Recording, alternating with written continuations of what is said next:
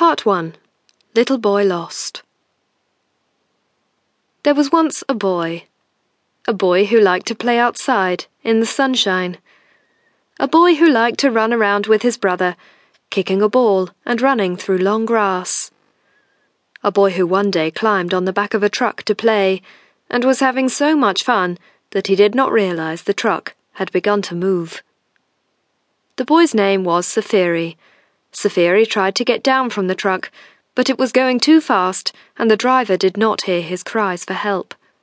Eventually he fell asleep, nestled among hay bales for the rest of the bumpy ride. Safiri awoke and found himself a long way from home in a big city called Nairobi. All around him were cars and people, roads and pavements, tall buildings and shiny glass windows.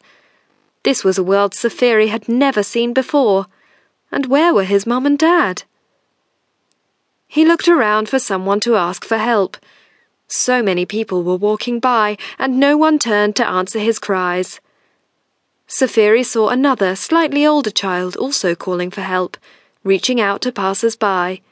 He looked very tired and dirty, like he hadn't washed for many days.